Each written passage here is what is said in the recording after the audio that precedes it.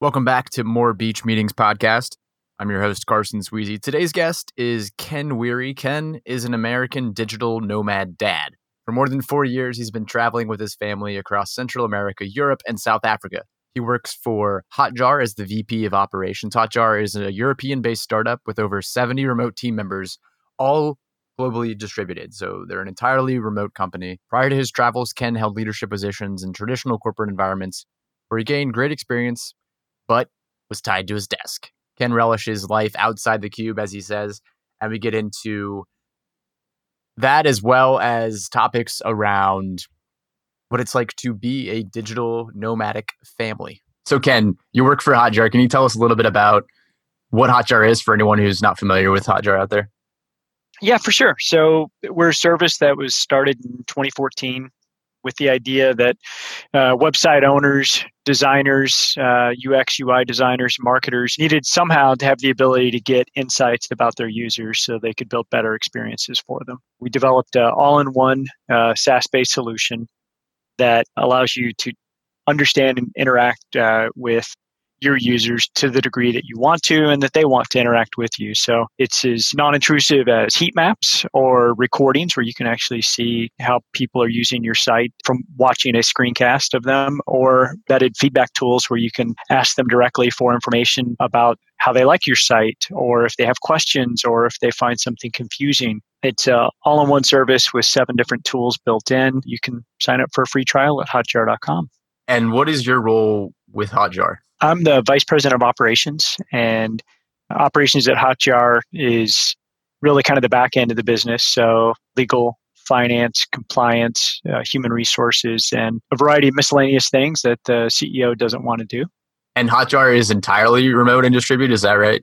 That's right. Yeah, we just signed a contract for our 72nd. So we have 72 team members and 100% distributed. About 80% of the team members are in the European-based time zone, north to south, from as far north to Sweden and far south as South Africa, with the other 20% spread across the Americas for the most part, US, Canada, and Brazil. I'm curious, since you're in the operations and deal a lot with the HR, I'm wondering if there's some kind of link that you've noticed, or maybe something that we could create a notice of, between the product and companies that go remote or decide to be distributed. Have you noticed any correlation with the type of service being offered or the type of product that's being offered, with that being something in line with remote or distributed companies?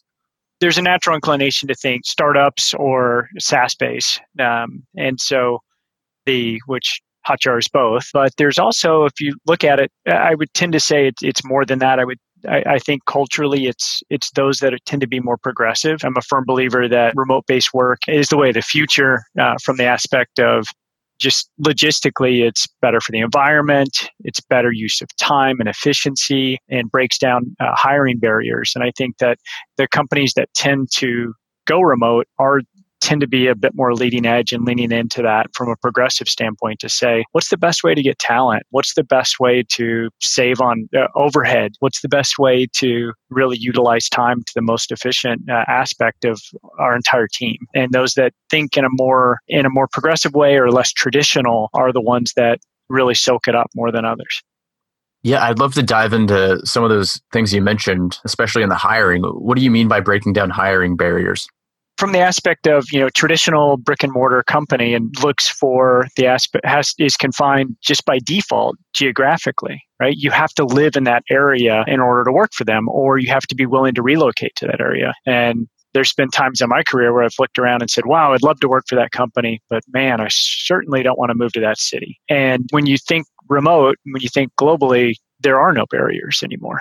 And so from the aspect of you're able to recruit from a talent and workforce that is much larger than your central geography, or have to worry about the moving costs of relocating team members and hoping that they like the new city. So that's not something remote companies have to worry about. It's more of, not to say that it's all roses either, because there are additional worries like, hey, I hope this person is comfortable working remote and likes working remote. But at the same point in time, anytime a new team member starts, whether it's in an office or on a virtual environment, you don't know if they're going to be a perfect fit either way. You do your best through screening and hiring to do that. So, what are some of the things that you look for in the screening process that you especially have to look out for because you're remote and distributed? We like to look for people who are definitely very keen on autonomous work. So, are they self-starters? Do they have the ability to figure out problems? Are they independent thinkers, both in how they approach their work, but also how they solve problems? You can find those in a traditional workplace, but those are ones that we definitely tend to screen more for. And so, part of our and we do that in a variety of ways through our recruitment process. I would say most specifically the last phase of our hiring process, which everything's posted online on our website, well, as to how we what our hiring process is. But the last phase is what we call our task phase, where we actually ask the finalists for every position to complete a task that is roughly 2 to 3 days worth of work over the course of a period of time that suits their own schedule. And we compensate the individuals for their time for these 2 to 3 days worth of work with the aspect to give two-way feedback. They get an idea as to what it's like to do work with Hotjar. So we give them access into our Slack channels. We share with them some additional information about our business to help us solve a problem that we're having through this task for the deliverables that they're creating. And they get an idea as to what it's like to, again, interact with us via Slack and or email or our discourse forums or a variety of different tools and channels that may be relevant to the task. And we get to see how they work within that environment. Are they constantly dinging us with questions, or are they not asking any questions because they're really concerned about bugging us, or are they appropriately, or more ideally collaborative with us and saying, hey, here's some things I'd love to get any feedback when you have time. In order to find that right balance is really one of the things we look for in our screening process. Yeah, what I love about that is what you mentioned, the two-way feedback. So not only are you screening them and making sure that they're a good fit with what you guys have, but that you can also see if they like working with you and if the work's interesting to them. Oh, it's critical because we've had people finish the task and say, you know what, here's the work, but I got to tell you, this isn't the job for me. I didn't feel comfortable in working in this way, or I missed the office environment. And we try to supplement that in our own way, but everybody's got their own preferences and ways to interact. And so it really gives them a good taste. Yeah, when you talk about progressive cultures and progressive companies and kind of the future of work, this is another one of those components where you're not just being hired and working for a company because they hired you and you've committed to it and you don't really have a choice and you feel like you have to work there for a year or two before you get out of a situation. You're like, now you can test the waters and get a better feel for the fit on both sides. So I love that. As far as the culture though, and cultivating that when someone is hired, what do you guys do to cultivate that company culture? One of the things we do for every task participant is, as I mentioned, we invite them to some of our systems. One of the things we do is we share with them our team manual, and it's a manual that gives an ideas to different aspects about how we work together, the tools we use, and very pertinent to this question, our core values. And so our core values are something that I think I've never worked in a place that really grasps and embeds the core values the way we work. We have 5 of them, and they're really meant to be really our roadmap as to how we get work done. So if I'm on vacation, my entire team gets an idea as to, as long as I'm following our core values, I don't need additional direction, or I don't need to second guess what we can do. And they're stack ranked, the first of which is obsess over our users. So that being our first and foremost core value, and are we doing whatever we need, whatever we can, within reason, of course, to really deliver for our customer. The second being be bold and move fast. Are we doing it in an expedient manner with appropriate levels of attention to the details? And third, work with respect. Those we're collaborating with. How are we doing it? Are we trusting our coworkers? Are we being honest, tolerant, inclusive? Fourth being build trust with transparency. This is really, really critical to our DNA. We are a very open book across any topic or any aspect of our company so that everybody's fully aware of what's going on. It doesn't matter if you're in marketing or if you're in the engineering side.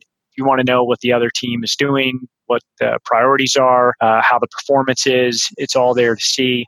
And the fifth, learn by doing. We know we're going to make mistakes. The idea is every single day we're going to get better and better.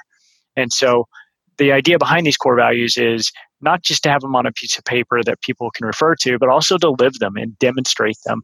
And so we're constantly referring to our core values, any one of those single five, to make sure that we are on track with really living truly to how we want to run the company and how we want everybody to perform.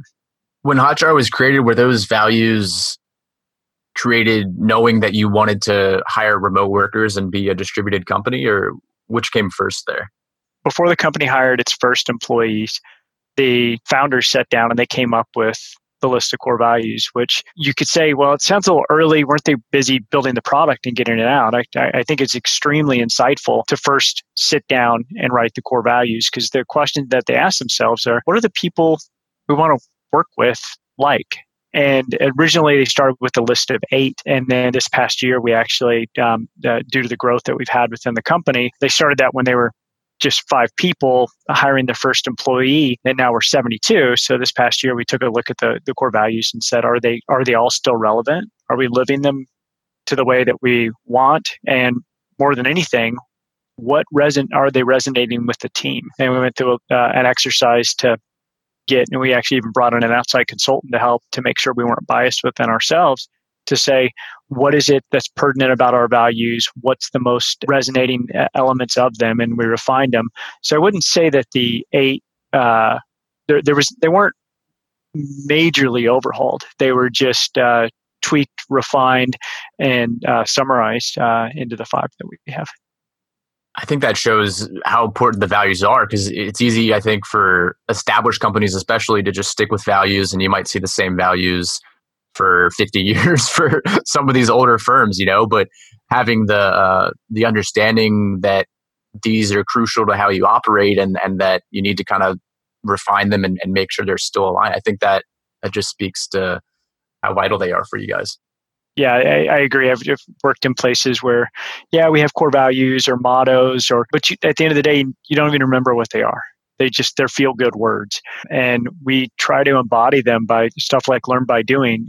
It's okay. We recognize mistakes are going to happen. And sometimes you are learning on the job as you do and build things and experiment. And failure is certainly an option and definitely a requirement within some of the work that we do.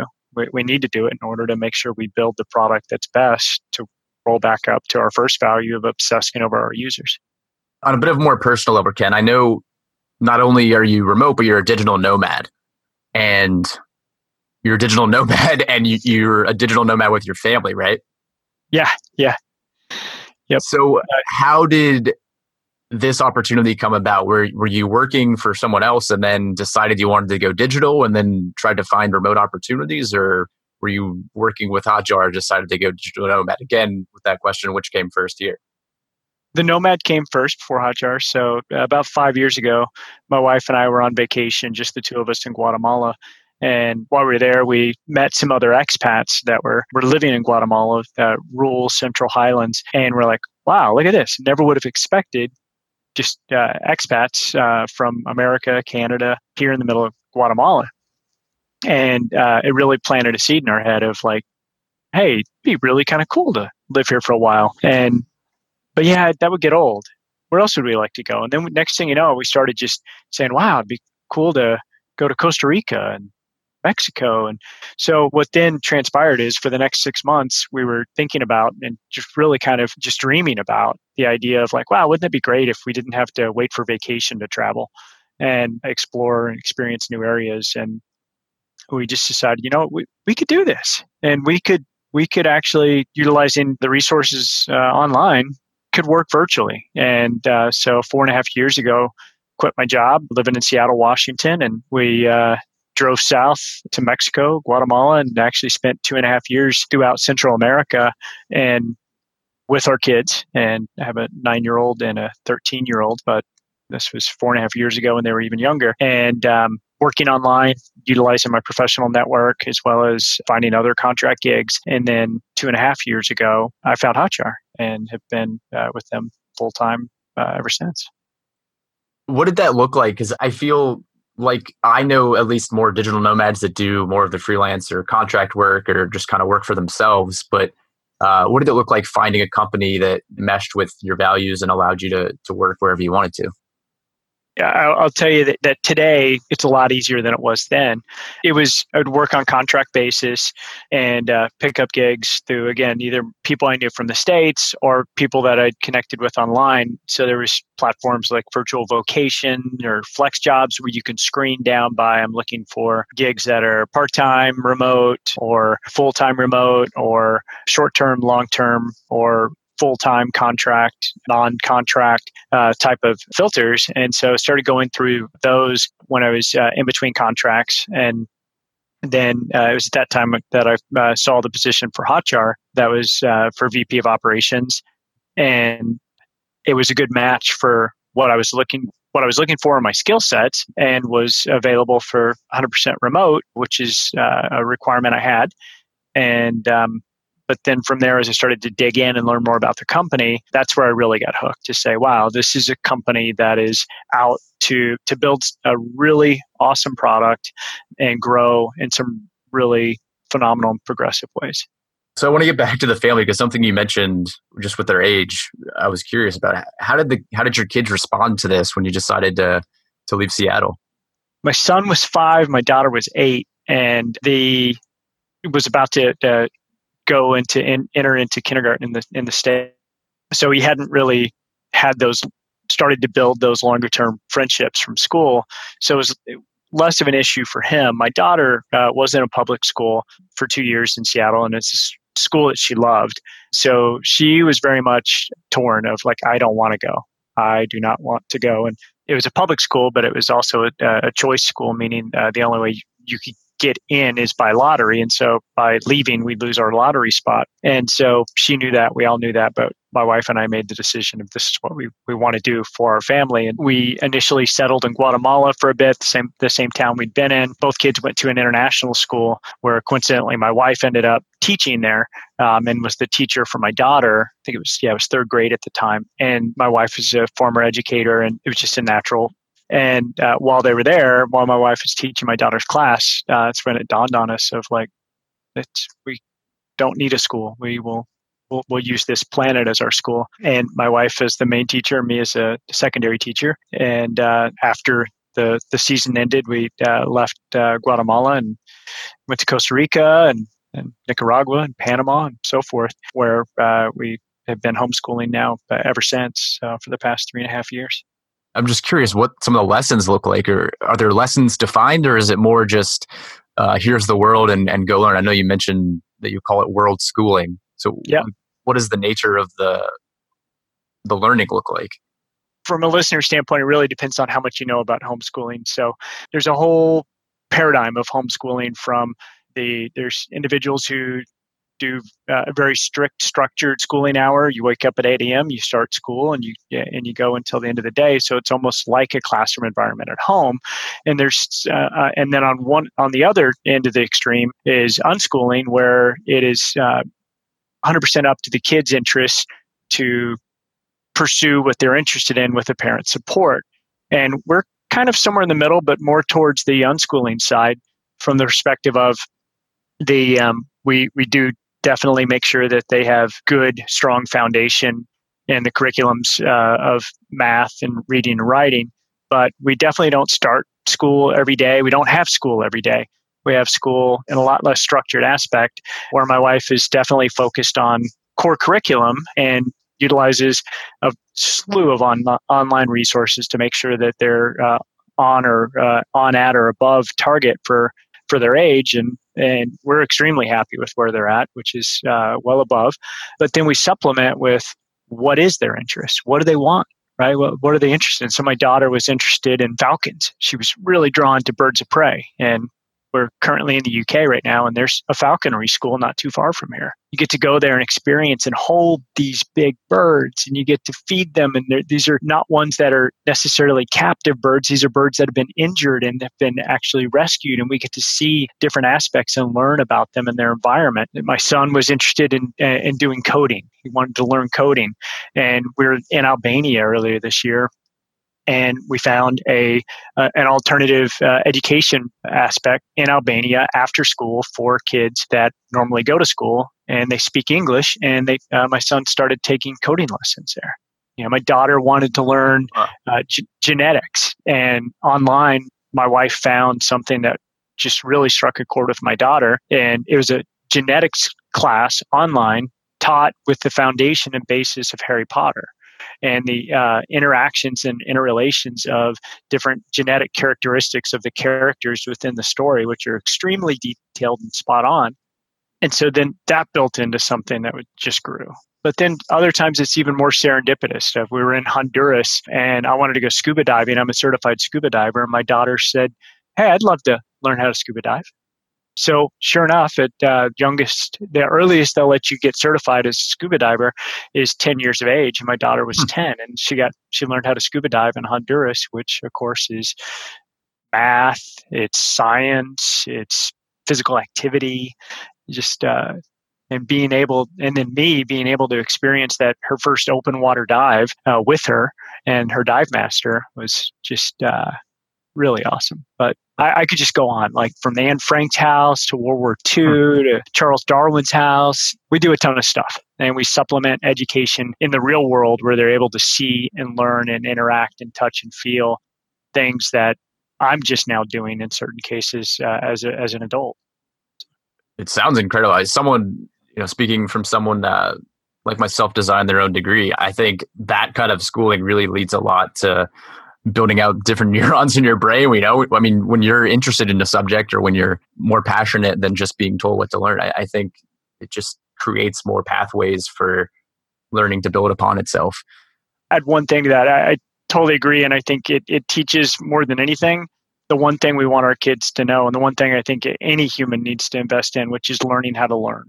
For listeners out there, if they're other nomadic families or if they're interested in becoming nomadic and wondering how do I manage school with my kids, are there communities out there that you guys have found? I know you write the blog and that seems to have a sense of community behind it, but what did you guys find useful for resources as a nomadic family?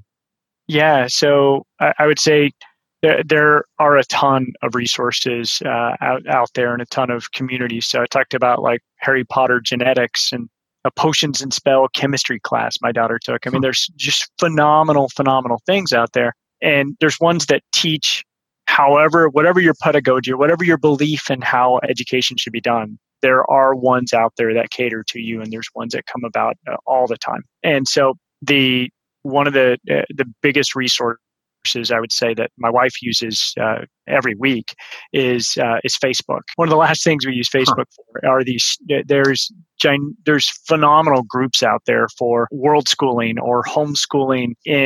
You can look in a geographic aspect. So a lot of times when we go to a new city or new country, one of the things we'll look for is like homeschooling London or whatever the city is. And I guarantee you there will be a community there as long as it's of any medium-sized city. And there you can connect with other people there locally, and so you can find out about other activities that are get-togethers.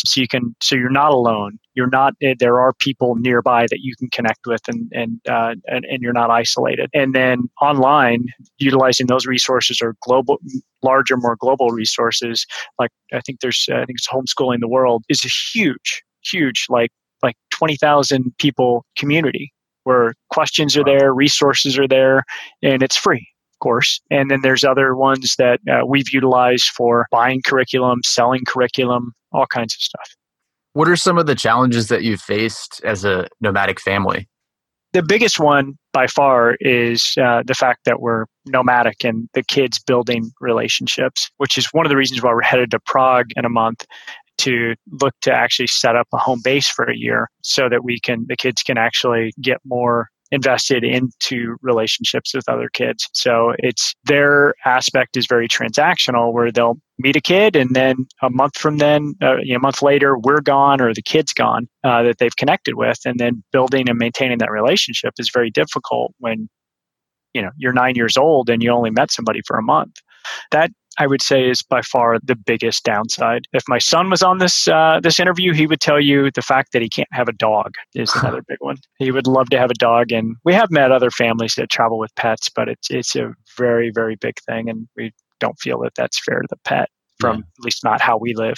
On the flip side, due to that transactional nature of friendships, they could meet a stranger and be friends with them in 2 minutes. They can suss out on a playground who are the kids that they are most likely to connect with, almost like it's an art, and they have it dialed in and can tell like, oh, there's something off here. That's not the right kid. Let me go look over here. Or there's nobody. You could be at a park and there's 10 kids and they'll tell you there's no kids around. And we're like, what are you talking about? Look at these kids. And they're like, no. When I ran over there, this, that, and the other, and just picking up little, almost like spidey senses that are really, really cool to watch and highly tuned. Yeah, I mean, talk about skills that they're learning. That those social skills sound like a lot of times people aren't learning until high school or college at the very least. And it seems, just from what I've read in different sociological papers, that those skills are even harder to come by now with how tied into digital devices that kids are becoming. What about proudest moments that you've had as a digital nomad dad? I would say really just watching my kids interact on a regular basis. And I say that from the aspect of they have more street smarts than most adults. They've been in interactions with me and my wife, interacting with different cultures, different situations. I mean, my son was with me when he's in Nicaragua and got pulled over and the cops trying to very deliberately ask for a bribe. My son's there and watching the whole thing and understanding it and being able to be aware as to the situation. But I would say on the flip side of that, one of the things that gives me a huge amount of warmth is the lack of judgment that my kids have, because the diversity of what they've seen and the situations that they've seen. They don't look at a situation and say, well, that's funny. What they're doing is odd. I don't get that. They recognize that people are different and people are and that's a cool thing. And they learn from it. My kids have, played soccer or football with a Coke can many times with other kids because they didn't have money for a soccer ball. And that's okay. That's fun. That's playing. There's no aspects of, why don't they have a soccer ball? It's just, that's what they use. And they understand that the cop that was shaking me down for a bribe in Nicaragua, why that doesn't mean he's an evil guy. It's, understand, they ask why. So many times, and being able to explain to them the different dynamics that go into a part of why policemen in Nicaragua are paid so little. And so looking at the different aspects is really, I would say that's the proudest thing, is recognizing the positives that our lifestyle has on them and their education and their outlook on life. I'm sure if they decide to go to college, they'll have some interesting topics and stories for writing some entry essays. So now's a good time to get into the hustle round. There are a few more questions. We can just kind of run through them. If you need a breather or a break or a splash of Gatorade before we hustle on through. I'm good to go, man. Okay, cool. Let's get into it. What quote or piece of advice is on your mind? I'd say one of my favorite quotes is by Babs Hoffman, she was a female professional baseball player back in the women's professional league in the 30s. But I read a quote by her, and I don't even remember where I saw this originally, but she said, "Stop worrying about the potholes on the road and enjoy the journey." And that just resonates with me from the aspect of, nothing's ever going to be perfect. Nothing's ever going to be to go as planned, whether that's in your professional life or personal life. There's always going to be bumps in the roads or snags in the shirt or whatever. But it's the whole package. And when you get stuck on the small things, then you can be mired with so much negativity. And instead of, maybe you had a bad day, make it a good month. The next question I usually ask is, what's an activity that you've learned a lot from? But considering how much you travel and all, I'm sure there's quite a few. And I want to put a little twist on this. What's something that you like to do? It's part of your routine, no matter where you are, no matter what country you're in, that teaches you something. That's my big hobby. Is I love to run. It's something that centers me. It calms me. It allows me decompression, headspace, and I love to run, and that involves running races in different countries. The last race I ran was a half marathon in Albania, and I'm looking for my next race now. But every single time we're in a new city, the first thing I'll do is I'll usually wake up before the rest of the family and go out running, and allows me to get to know the neighborhoods, the cities, the streets, different aspects of it, so that we can, and it helps, it's a lot better than just looking at Google Maps and saying, where do we want to go? Oftentimes we'll be in a city for 2 months and I'll know the city better than my wife, but I'm in a co-working space working all day and she's out with the kids checking out monuments. I know the city better because I've run it quite frequently. It's one of the things I do the first thing that comes to mind when you ask that question. That's great. It's meditative and you get to be a scout for the family, huh? Yeah. What about a productivity tool or Google Chrome extension? Do you have a favorite that you like? Throw two out. And so the first being Feedly. So Feedly being a RSS aggregator. So it's how I consume my news every day. And so I'm subscribed to a number of different feeds that I break down into different categories, from influencers to news to technology to travel hacks to running.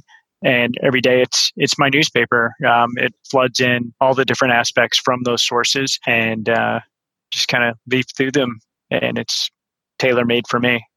So the other one would be one that the family uses all around, which is just a simple list taker, which is Wunderlist. Not an old tool, but very useful tool, and works on all of us have a digital phone or tablet in the family, and it allows us to maintain grocery lists, Christmas lists, to-do lists, movies, anything like that we want to see. What about a book or influencer that you've been obsessing about recently? I would say recently read American Kingpin, which is the story of the takedown of the Silk Road. Phenomenal book it's written almost as a movie about the real life takedown of what needed to be done in order to take that down, which I found to be I finished it probably a month ago, and it's still in my head because I found it to be so intriguing of one person can accomplish when they're impassioned in their belief, which was creating the Silk Road, and how that passion can really turn into a dark obsession and involve a breakdown of ideals, and then what it takes to undertake that from a law enforcement perspective. Just really, really interesting on both sides. Another book I'm reading right now, which is very topical to this conversation, is Basecamp's newest book by Jason Fried and DHH of It Doesn't Have to Be Crazy at Work. I'm about halfway through it and really, really enjoying that. Basecamp being another remote-based company and looking and understanding how they tackle some of the same problems we tackle, and sometimes with a similar approach, sometimes very different. And really great book. That's awesome. You're the second guest that's mentioned that book, so I'm going to have to pick up a copy. Last question. If you were in a room full of entrepreneurs and challenge them to solve a problem within remote working or distributed companies, what's something that you would ask them to tackle? I would say sticking to the aspect of solving a problem for distributed companies. One of the things as a fully distributed company we're blessed and cursed with is the number of applicants that apply for a job at Hotjar. And I know this is not unique amongst remote companies. You open a position and you get a flood of people, which is awesome because they're interested, but there's a lot of people because of the nature of our business and the aspect of it being remote that apply that just want to work in a remote job. I would say be awesome if there was a service or source to whittle it down and say, here are the qualified people that you should take a look at. Yeah, it sounds like there certainly would be a need for that. Great. Well, Ken, I appreciate you coming on the show and sharing all your thoughts and telling us about how the nomadic family works and everything with that nature. So thanks for coming on. Awesome. Thank you. Enjoyed it. Thanks for listening to this week's episode with Ken Weary. You can follow his story on sunglassesrequired.com. That's their family blog where they share updates of their travels and tidbits on places that they've traveled to. Thanks for tuning in. We'll catch you next time.